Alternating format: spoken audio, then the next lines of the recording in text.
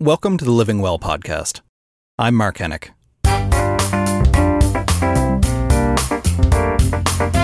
This is a show about change. A lot has changed recently, or is changing, or has become desperately obvious that it needs to change. For many of us, the COVID-19 pandemic pulled the rug out from under our normal life. Nothing is normal anymore. Whether we'll go back to the way things were or find some new normal remains to be seen. But whatever happens next, we're faced with the prospect of figuring it out as we go. And that's why this is also a show about resilience. It's about how we're adapting to the massive changes we've faced across virtually every aspect of our lives, and how we can hopefully use this opportunity for good.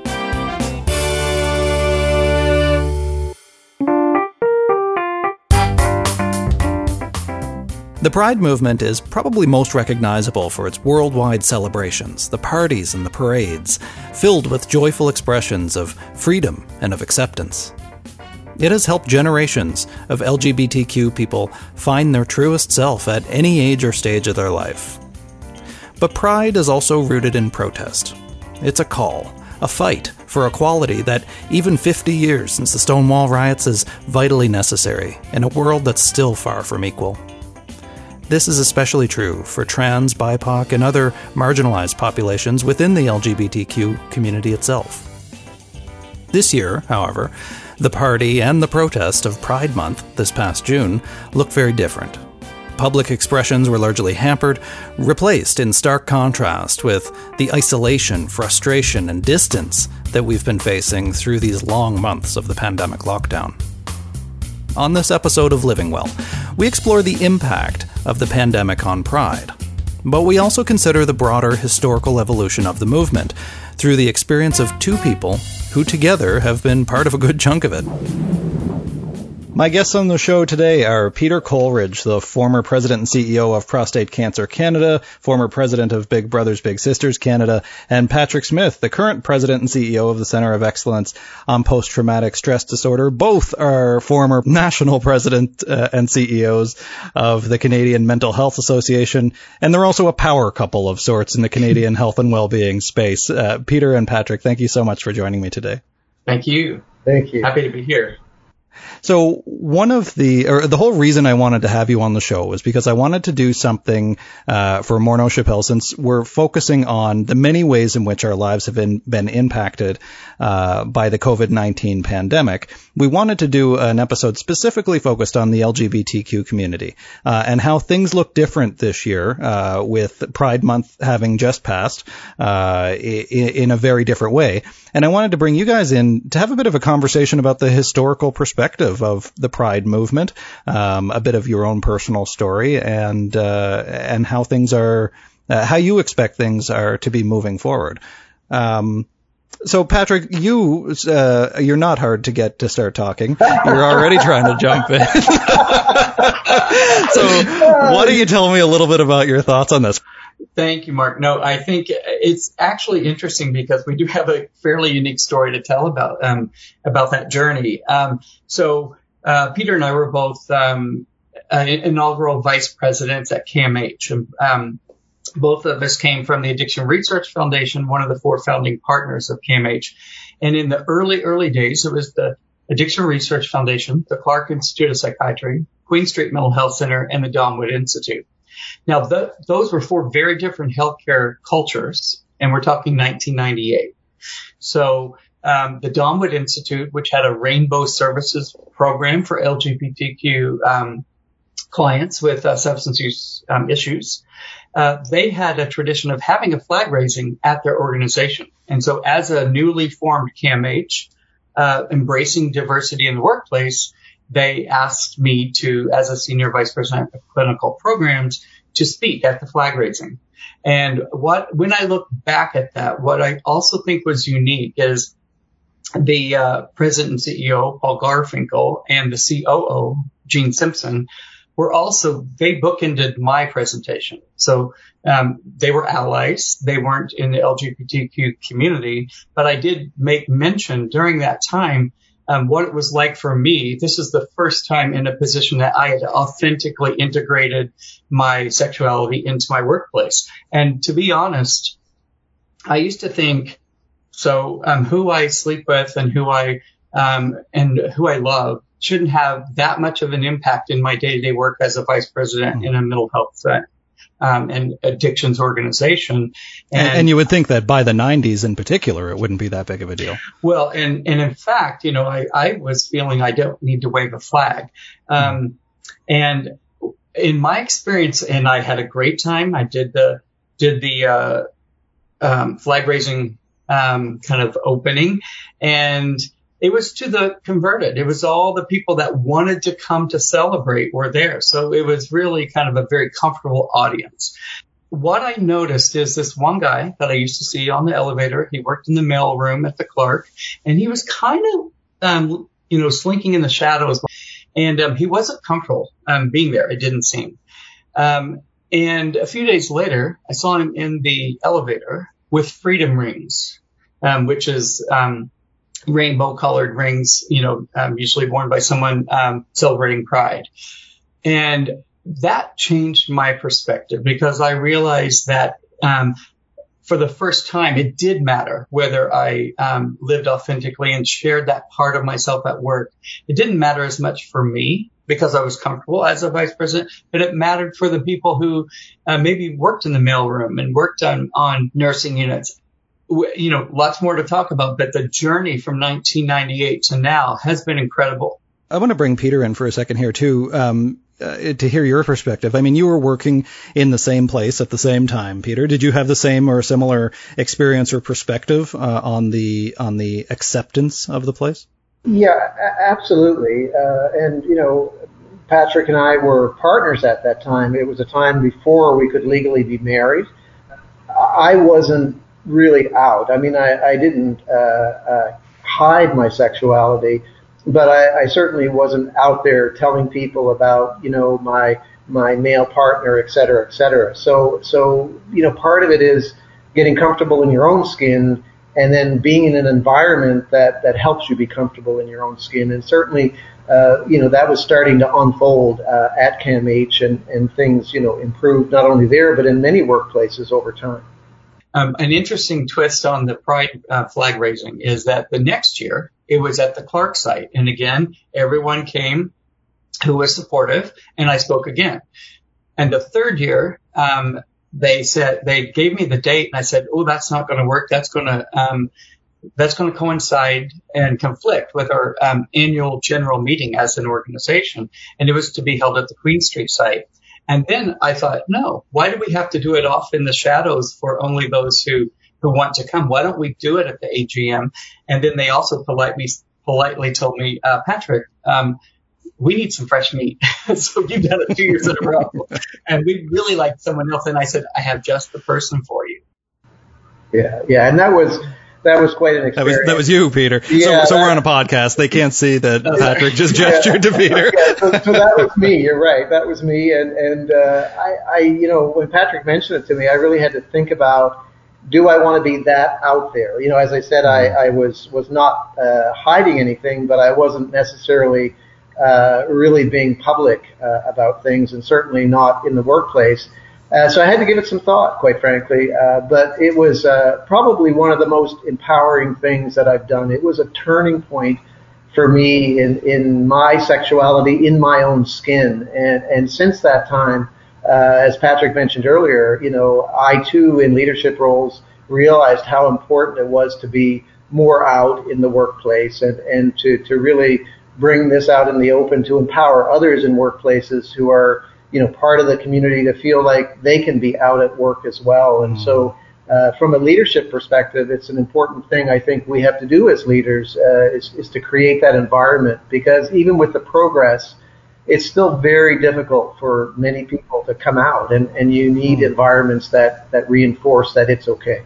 Is it your view that Pride is primarily a protest of sorts, that it's creating space, demanding space within society, or is it more of a celebration of the space that you already have? I think it's evolved, and I think it's both. I think that I think that one of the things that it has done is it honors the people who have gone before us. It's a celebration of all of the pioneers that did this work when they didn't have the CEO and the COO bookending you and your support. We're celebrating the developments we've made as a civil rights movement, if you will. But it's also a statement that we are not there yet. And so every year, as we have more rights, it also shines a brighter light on those rights that are still not there. And looking at things like protection in healthcare, trans rights, it's become something that's actually more focused on continuing the momentum, celebrating the milestones, but not getting complacent. Is that how you feel as well, Peter? Yeah, absolutely. I mean, I think it really has evolved, and many, many years ago, decades ago, it was probably more of an advocacy, putting the spotlight on the need for change. But now clearly it's both. And as Patrick said, have to continue to keep up the volume because complacency will start to retract, and certainly. In other countries, you see that when there is that complacency, and political leadership has such a big impact on that. And so important to continue to keep the spotlight and push forward on normalizing and creating that environment, which I keep coming back to, which I feel is so important. Something that you're saying here, and Peter, have you brought this kind of lens with you into these leadership roles in these different audiences? Absolutely. In the various organizations, I made sure I brought this lens. New programs were put in place with an LGBTQ lens and providing access and so on, and certainly within the workplace in terms of staff and employees. Something that, I've carried forward in all those organizations. And, it's interesting in my entire career, once you start to integrate corporate world, the for-profit world, and the not-for-profit charity world or causes, whether it's mental health or LGBT rights, you get, a lot of people that see it in a very negative light because these corporations are involved because of flavor of the day, and it's going to help, get exposure and profile, and that's all about increasing profits. But there's so many other benefits as well. So there are pluses and minuses, but I think that intersection is so important around all of these different causes and the support for all kinds of not-for-profit work across the country. And so it's been an interesting debate. I think also one great example is Curacao as the island used to get a lot of flack because it chased the pink dollar, is what people said. It really tried to very proactively promote its tourism and LGBTQ kind of positivity to the gay community. And guess what? That's probably true. But then when we went there, you felt it. So it actually probably had a huge role in changing how it felt to be in a Caribbean island as a gay man.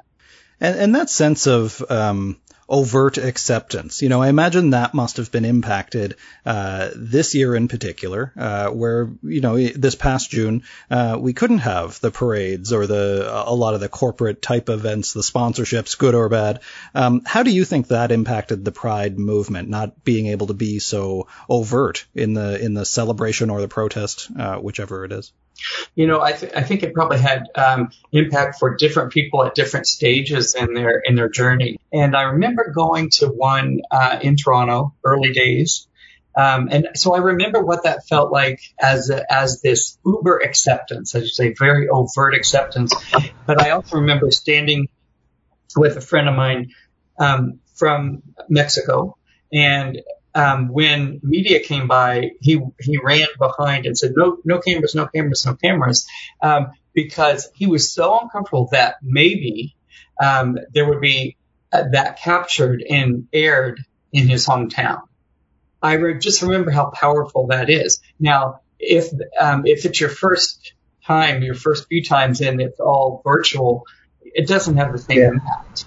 So, Peter, then how do you think that, because we don't know when this is going to end, right? We don't know when the world is going to go either back to normal or into the new normal, whatever it is. So how does the Pride movement, the LGBT community, continue to advocate, continue to connect with one another without the ability to do so physically, at least not so robustly?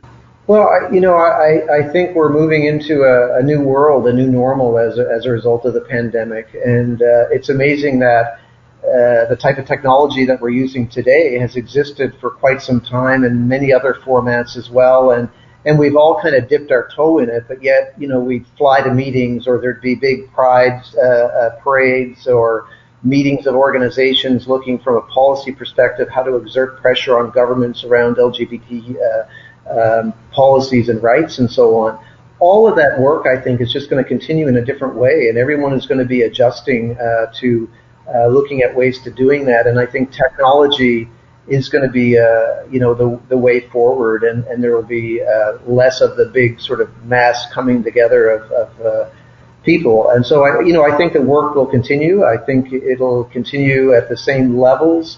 It's just people adjusting to doing it differently, and that'll take some time. But I think it is definitely a new normal as we move forward. And I don't think this community will let the fact that maybe gatherings can't happen get in the way of continuing to keep the volume up and the spotlight, so that the complacency doesn't allow us to slip back on the progress we've made. Patrick, I was going to ask Patrick, do you think that there's a risk of that backslide? Yeah, yes and no. I think in some ways the context is so different. When I remember when I first, moved to Toronto and first integrated, and I actually flew my mom up here, and I came out to my mom here in Toronto and took her to Woody's, the gay bar, with a lot of my friends, and so that she could see what gay meant, because back in Southern Indiana, maybe you didn't have that picture. And think about that. Sorry, Peter's laughing, but we'll get to that in a second. And the reality is, gay, what it means to be gay has really changed for the average person in Southern Indiana, because back then, there was no will and grace. There were just filming Queer as Folk on the streets of Toronto and making it look like Pittsburgh or Baltimore. I can't remember where it was supposed to be. So that was all happening. And now, and so the Pride parades, and even having a section where all the gay bars are in one area of town, even that is changing. While that's still the case, integration of having LGBTQ nights in mainstream bars and gay-friendly spaces, it's less ghettoized, if you will. And so we used to always call it the gay ghetto, and using that in a very positive term. But the role of the gay ghetto has changed as well. And so in some ways, so has the role of the Pride Parade, because it's less separated and segmented from the group. It's kind of like maybe the metaphor of the image flag raising off on the side for people who support it, versus at the AGM. And the first time Peter Zuna is coming out, Michael Wilson's there, like everyone on the board is there. It's not just people who support you. And I think that is the change that's happened. And now, even when we can't gather, if you're binge watching Netflix, you have a lot of representation of the very different things that it can mean to be in the queer community. And that just didn't happen when I first came out. Now, you guys have been, another reason that I wanted to have you on, you've been together for quite a while, haven't you? An anniversary just passed or is coming up? Just celebrated 20 years in June. 20 years. Wow. Yeah. And now one of you is retired. Peter, you're finally retired. Yeah. Patrick will... But that's an early retirement. I don't want your listeners to think that I'm not. The listeners to think that I'm really old. and Patrick will eventually retire someday, maybe. Who knows? It seems, right. but that's, I think even that is still surprisingly mold breaking in a way. That a long-term gay couple who are now a long-term, almost fully retired gay couple, living their best lives, who have done, it sounds like, a lot of what you really wanted to do with your lives. Well, for me, as you know, screenwriting is my kind of side passion. So I always think, okay, what am I going to do? I am extremely impassioned with my new work. I've only been there a year. And so making sure that veterans and their families across Canada have access to the best, best practice PTSD, services and supports, that's a passion. And when we've set this organization up and it's off and running and doing its great work and I retire, I've often thought about that, and I always go back to one of the first things that happened to me when I had that experience of seeing what my impact of just doing a talk and being open about my experience, what it did to that young man in the mailroom. I started to go on the circuit doing leaders out at work, and so really focusing on the obligation that you have as leaders. And I know Peter and I have talked about this, but one of the things I'd love to do is to provide, my volunteer services to youth peer organizations, queer youth organizations, because we still hear every day, like I think about growing up when I did in Southern Indiana, and I can tell you that growing up in my same small town, it hasn't changed as much as we'd like it to. So that's kind of where my passion would go. Yeah, absolutely. Yeah, and I think, Mark, when I think about, I guess, the second half, for me, it's still early days, but, my career has been a gift. I worked hard at it, but I have a lot of experience and insights, and so it's nice to now have the time to spend, as Patrick said, volunteering with youth organizations or just even individual youth who, we have lots of friends who have children who are now, in their teens and 20s, and being able to have the time to be a mentor. I spent some time leading a national mentoring organization, and, it was amazing to see the impact of mentorship on people. And I started to reflect on my own life and my early days as a teenager, struggling with whether I was gay and having mentors. And then, throughout my journey up until that time when I was able to really come out at the AGM, as Patrick talked about earlier and we spoke about earlier. And so I'm really excited about being able to be a mentor in very informal ways and maybe more formal ways moving forward with young people, because I just think it's so important, and that level of support is so key for so many people, and has a big impact on lives. And I just think that's what it's all about.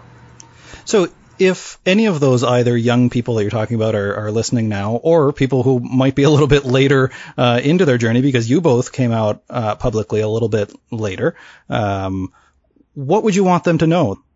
I think the thing I would want to say is what I feared most about myself is this: what if this little dark secret would be the thing that came out? Every single person who comes out, whether they come out at age 15 or 30 or 60, and that's still happening today, when they finally realize, it's like pay no attention to the man behind the black curtain in The Wizard of Oz. When you pull that curtain, what you fear most is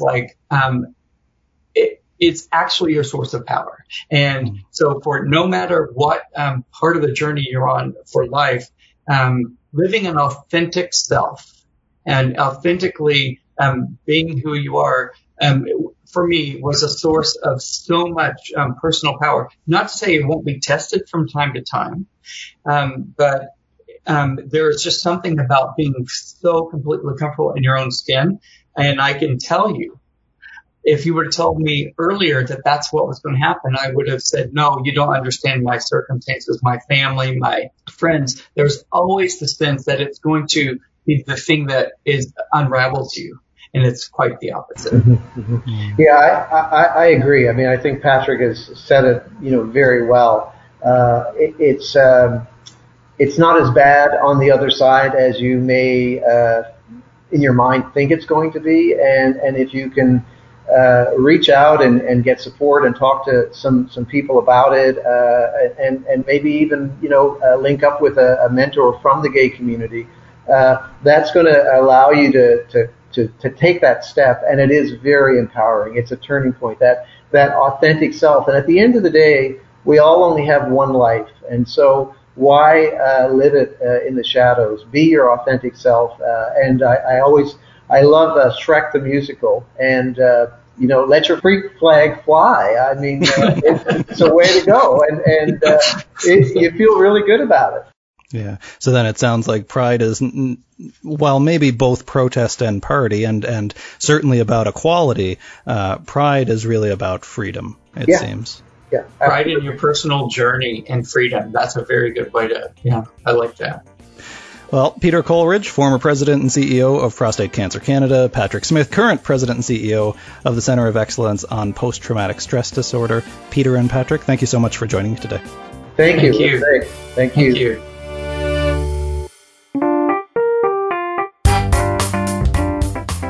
You've been listening to the Living Well podcast. Mark Hennick is our host and executive producer. If you like what you heard, subscribe to the show. There's no cost involved. You just hit the subscribe button wherever you get your podcasts. Leave us a comment and a rating to let us know how we're doing. For more information about the show and the WellCan project, visit wellcan.ca. The Living Well podcast is produced for Morneau Chappelle by Mark Hennick and Eye Contact Productions. I'm Dave Trafford.